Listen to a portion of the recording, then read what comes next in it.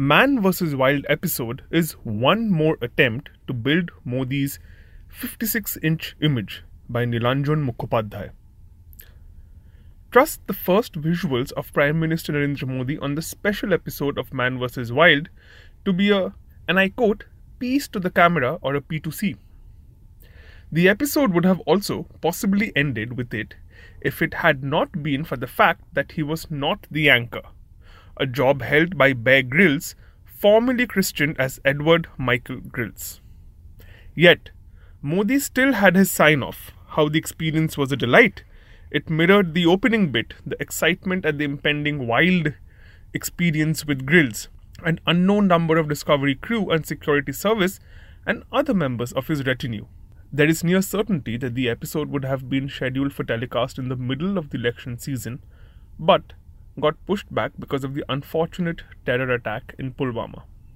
If one rewinds to the days before the dastardly act, the Bharatiya Janata Party was reconciled to a worrying ride on an ebbing current. It was evident that unless the party or its leader succeeded in building a national narrative to ride over economic distress, the party was faced with a Herculean challenge to come back to power. In that situation, Modi's spin doctors, efficient team that they are, would have certainly conjured numerous ways to ramp up the Prime Minister's declining personal popularity.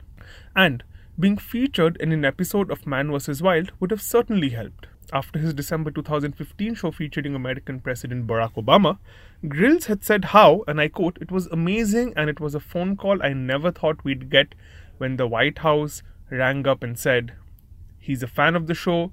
Would you ever take him to Alaska or on an adventure?' I thought it was one of my buddies doing a spoof." In the pre-telecast period, after Grylls made public the first details of the episode late last month, there were several publicity interviews of the anchor on his experience with India's most important man. Yet there was no word on the Pulwama incident and if it had any way impinged the program or Modi's mood. The only word on this was from unnamed government sources, and they said and I quote, PM was in and out in 45 minutes by 3 p.m., a good 30 minutes before the Pulwama terrorist attack. But when news of Modi filming for the episode became public in February, photos had shown him in his standard kurta pajama outfit, making it obvious that besides the actual filming, Modi spent time in the national park and its facilities. But officials are there to misinform. The same unidentified official also claimed that the two on the show made the raft to cross the Jungle River, whereas Grylls stated on the program that he prepared it a day in advance. Although Man vs. Wild has a global viewership and there is a limited audience for both Discovery and the program, Modi's target audience was Indian, given that he conversed in Hindi despite being comfortable chatting in English. The strategy was the same: awe Indian audiences at Modi's capacity to have global personalities, be it presidents, prime ministers, or even anchors, eating out of his hands.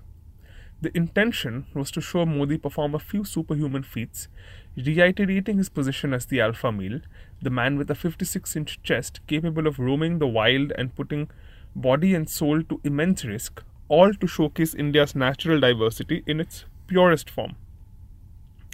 In a TV show hosted by another popular anchor, Grylls confessed to going easy on Obama. Grylls said, "I did go easy on him. We had to go a little softer in that sense." At any time in future, if Grylls ever opens up about Modi and this episode, he would likely say that he wasn't easier on the Indian PM. Evidence of this is not tough to locate. Modi did not eat anything, unlike Obama, who despite Secret Service advice went ahead consuming a half-eaten salmon that a bear left behind. The only wild thing which Modi consumed was identified as sweet neem or curry patta, and Grylls put it into a flask of hot water, which later in the program became tea. Besides, the way the program was filmed, what Modi said is also important. He talked about his childhood and repeated stories about his tea selling days. The bonus for Grylls was that he got Modi to narrate his incredulous baby crocodile story. When I wrote his biography, this tale was heard chiefly as folklore on the banks of the Sharmishtha lake in Vadnagar, and the subject made no mention of this incident. But he had told me about the time he went away from home as a 17-year-old. However, he revealed little, saying he hoped to write one day about this period in life. Grylls was obviously briefed to mention that as a young man, Modi had spent time in the wild. While crossing the river, Modi incredulously said he had been doing such things all his life. He also said that deprivation did not allow him to buy soap for bathing or washing clothes, that he used salt that crystallized after dewdrops evaporated. This was used as soap and detergent. Neither Grylls asked nor Modi explained what was done during summers when there would be no dew. Grylls must be a brave man, for he asked how Modi saw his life beyond politics. But there are certainly limits to his bravery, for he did not persist with the question when the Prime Minister replied with a thank you for everything. Since 2014, there have been numerous additions to the Modi visual gallery.